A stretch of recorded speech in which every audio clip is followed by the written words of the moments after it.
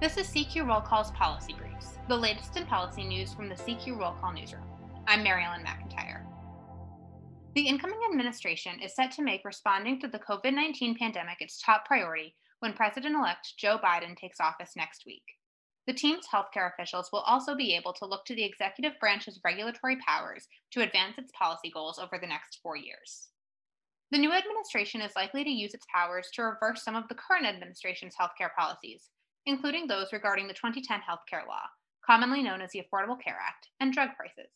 While some changes, like guidance to states on waivers they may seek, could be fairly straightforward for new officials to change, other policies may take longer to go through the formal rulemaking process.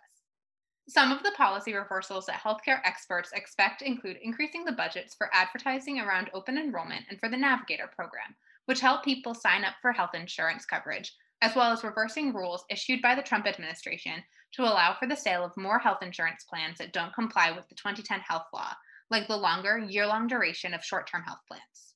The incoming administration may also try to advance their own policy priorities through regulations, but they may see what Congress will do first. Democrats will hold some majorities in both the House and Senate, giving the legislative branch a chance to advance Democratic-favored health policies, such as a public option or allowing Medicare to negotiate drug prices.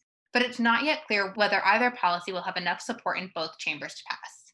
If Congress doesn't take up those kinds of policies, the administration could give states a chance to test a public option through a Section 1332 waiver, which allows states to make changes to their individual health insurance marketplaces.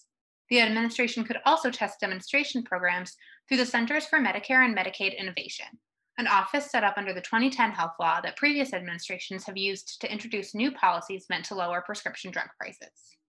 Biden will also be able to issue executive orders, which can bring attention to issues and state the policy of the administration and direct federal agencies to take certain steps.